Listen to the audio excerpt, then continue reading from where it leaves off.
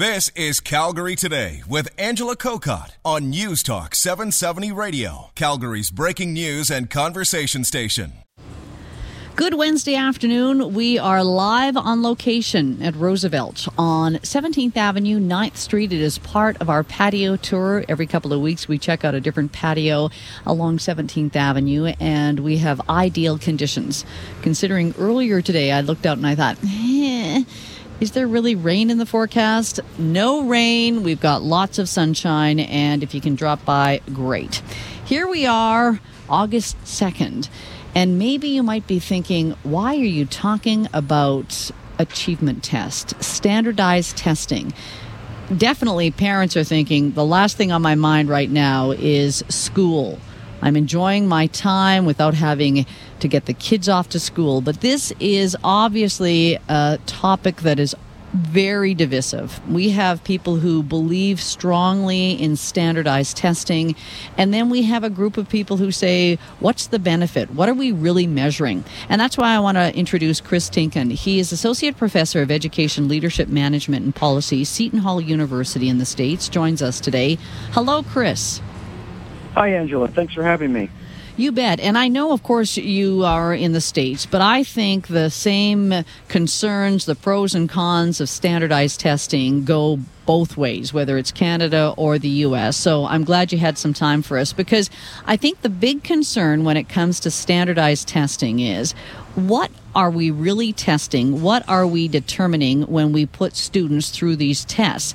And what are your views when it comes to the standardized tests? Well, I think you're right on with that question. That's a question that parents ask all the time. What are we really measuring? What kind of information are we really getting? And colleagues and I have been doing a series of studies over the past 5 years, and we're finding that tests more often are measuring things that affect kids outside of school, and not so much what they're learning or how well their teacher is teaching.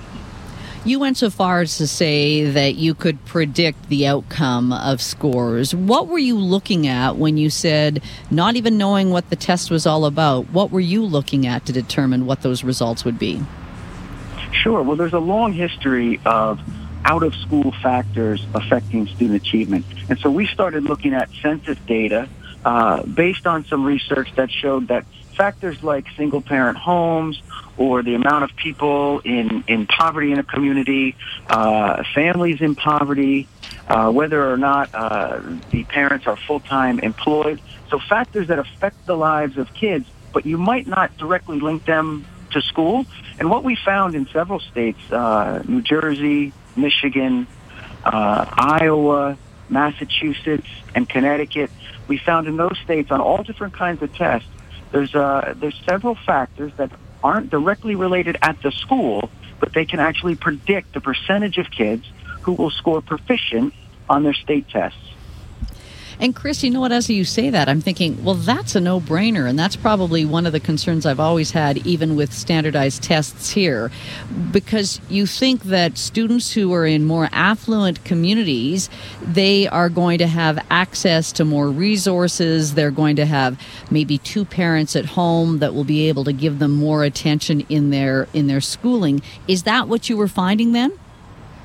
Well, actually, what we're finding is a set of variables that you could use to predict the percentage of kids who will pass a test in any school, whether it be a school that serves wealthy kids, a school that serves students from poverty, regardless of the type of school.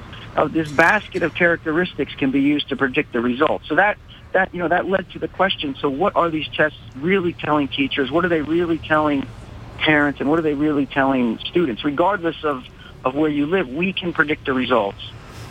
Well, and you say the basket of characteristics, that's back to what you were talking about, the single-parent home, the level of education that parents have. Is that part of that basket? Yes, exactly. So what we're finding is these tests don't really tell us how much kids are learning or how well their teachers are teaching. So then that leads us to the other, the next question is, why are we spending, at least in the U.S., we're spending hundreds and hundreds of millions of dollars on tests that really don't tell us anything about education.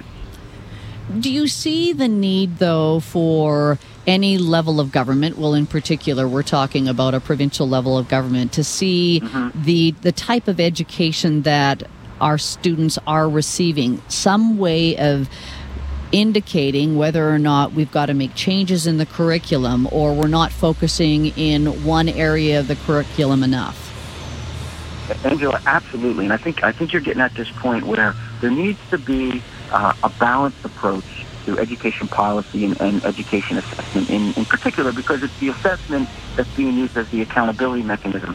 So in the U.S., we actually have a pretty good history of having some large-scale collaborations between state departments of education. For you, that would be the province level, state departments of education, and school districts. For example, we had a statewide assessment system in Nebraska prior to 2002 when George W. Bush took over.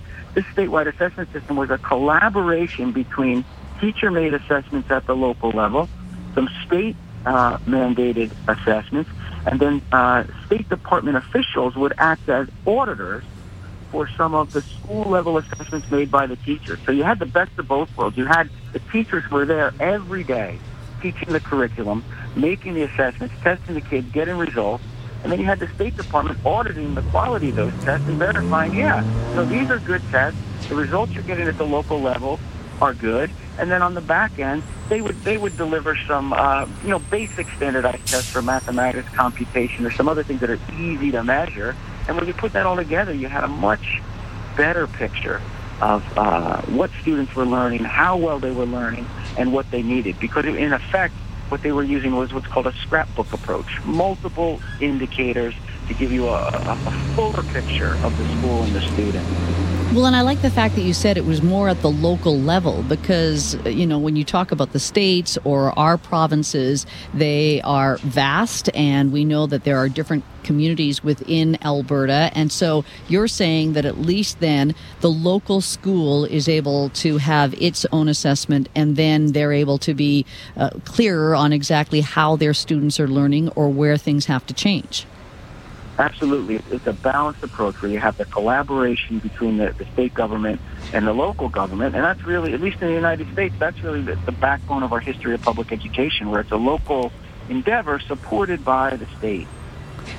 How much pressure, and I'm sure it's a similar story in the States, do teachers have that they've got to make sure that those results are high, are good, because then it reflects on them? No matter what we say about standardized testing, you still look at that score, and I think some people are quick to say that this is because the teacher isn't doing a good enough job.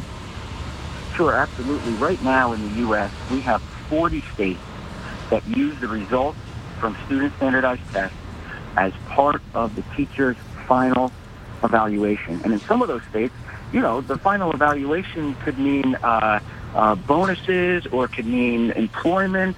There's a lot of stakes attached to the final evaluation for the teachers. So in 40 states, they're using student test scores for teachers, and in 29 states, they're using student results to evaluate principals. So the pressure is on.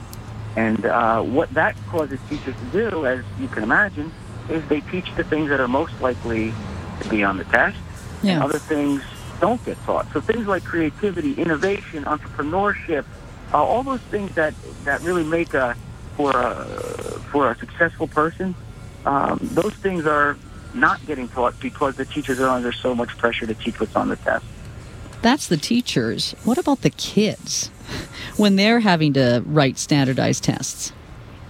Yeah, absolutely. What we're seeing in the U.S. is higher stress levels, especially now, not only in high school, but now there's more and more reports of higher stress levels for middle school kids. And we see that through more and more counseling sessions at the schools. It's really starting to affect the students because I don't know.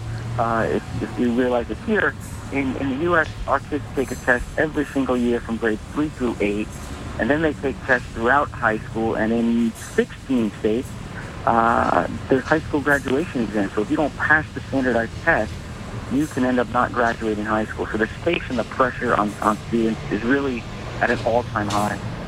Well, we have changed things slightly. Now it's just grade 6 and grade 9 for the standardized test. They still have the diplomas to write in high school. But even our current government is saying that they are looking at maybe changing the standardized testing, possibly getting rid of it. And even as I say that, I know I'm going to have listeners who believe in these tests. And even when you said that on the students, they face higher pressure, I know some people think, well, wait a second, we've got to quit coddling these kids. They've got to deal with this pressure. It's part of the real world that they're going to have to write these exams and be maybe tested that way. What do you say to critics that raise that?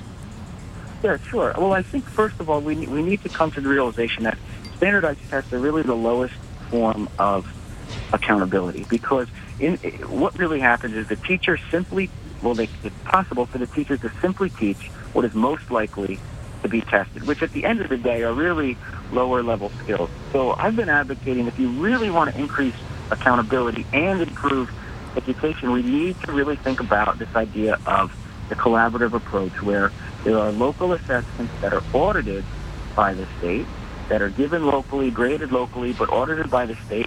And then there's some more of the basic standardized testing, which states are good at, like I said, computation and some of the basic things, to really form a portfolio for kids. So at the local level, for example, teachers and schools are really good at doing things like assessing via essays, creative writing, research papers, projects, science experiments, presentations, debates, all of these kinds of things that a standardized test can't get at, that you really use in life. We can test that at the local level. So once again, I think you really need the balanced approach to get at the skills that kids need to be successful and actually increase the accountability, because the schools are going to be accountable for developing and administering high-quality classroom assessments. Chris, thanks for starting the conversation on this. Thank you, Angela. I appreciate it. Chris Tienken, he's Associate Professor of Education, Leadership, Management and Policy, Seton Hall University in the States. Now I want to hear from you. I've got about 15 minutes before 3:30 that I'd love to get some texts and phone calls. I've got a number in already, 403-974-8255. As the provincial government looks at standardized tests, especially in the grade 6 and grade 9, do you think that there are better methods of testing it? 403-974-8255. I'm Angela Kokott, live on location at Roosevelt on 17th Avenue. Back after this. And we are talking about standardized testing, whether or not the government should get rid of them altogether. My guest, who was from the state, said a better idea would be to have each school have their own assessment, because then you are able to say that one school district may not have the same affluence as another one. And he said it's easy to predict the outcome of scores when you just look at some of those factors, such as, the income of the parents. Are there two parents? How many single parents in that community? 403-974-8255. Let's talk about it and say hello to Stephen. Stephen, your thoughts on it? Okay, tonight we're going to read chapters 1 and 2. Tomorrow we have a quiz. On Friday there will be a test. So you study the material for the test on Friday. Then you have to restudy the same material for the midterm again for the final. 6 months later, you can't remember any of it. What's the number one reason why? Because that test had 20 questions. It should have had 4. If you have 4 questions, you'll remember the most important part. If you can remember the most important part, then all the other stuff will come to you. Right now, Ange has not thought about the song American Pie. She knows the chorus goes, so bye, bye, Miss American Pie. Everybody sings around the campfire. But if you know that, then you can start to remember all the other stanzas in there. And there's about 7 different verses in that song. And over a few minutes, you'll be able to remember, oh, yeah, somebody died, blah, blah, blah. That's how you learn all academics. And all academics is trivia until applied successfully. For instance, let's say I'm hiring someone, and one kid gets 97% on everything about heart and lungs, and then at recess goes out and has a cigarette. Another kid goes out, or he scored 67%, but he knew the most important stuff. Oh, yeah, don't smoke cigarettes. Which person do you hire? It is not what you have in your head. It's how you apply it in life. So Stephen, then how would... biggest thing. So what would you say is the solution then? It sounds like you're saying move away from standardized testing and find other ways to assess a student's what they have actually learned. No, what I would say is I don't care about the volume of the stuff you know. I want to know if you know the most important part and how you would apply it. Yeah. Because, there's 5 articles of the Quebec Act of 1774. You don't remember any of them.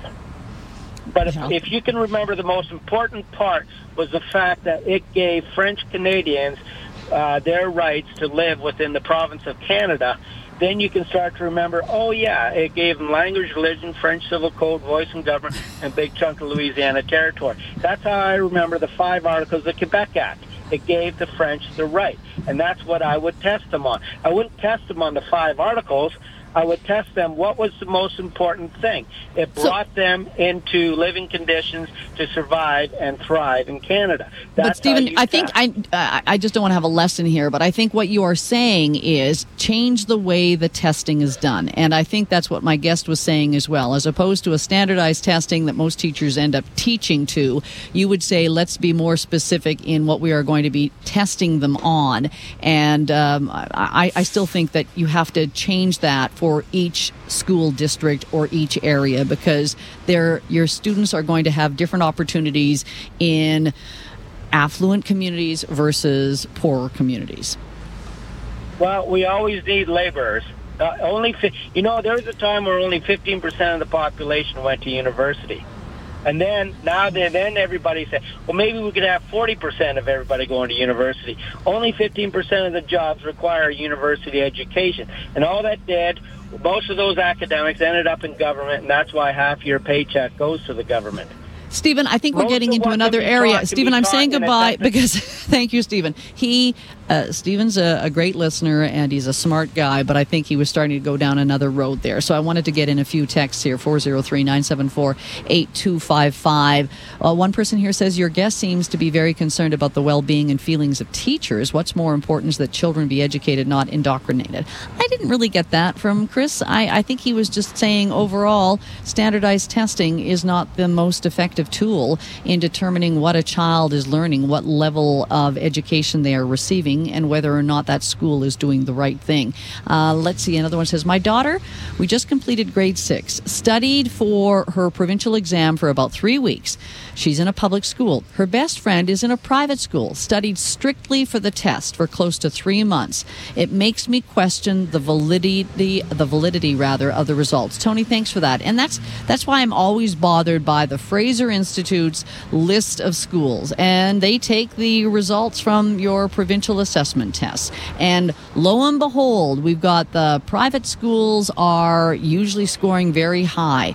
It's, to me, a no-brainer. And I think not only because usually there's more affluence, but also some schools, especially private schools, will really look at those scores, and they know what that means when the public is looking at them. So they are going to make sure that they are teaching to the test, and whether or not that is the best education for a student, that's what I would question. Another text here says, the problem with standardized tests, teachers who teach to the test. I had a teacher who spent the month before the test giving us old tests over and over. So what are you really teaching a child then? Okay, we're just going, and then it becomes rote. It becomes memory work as opposed to really understanding. What's your level of understanding?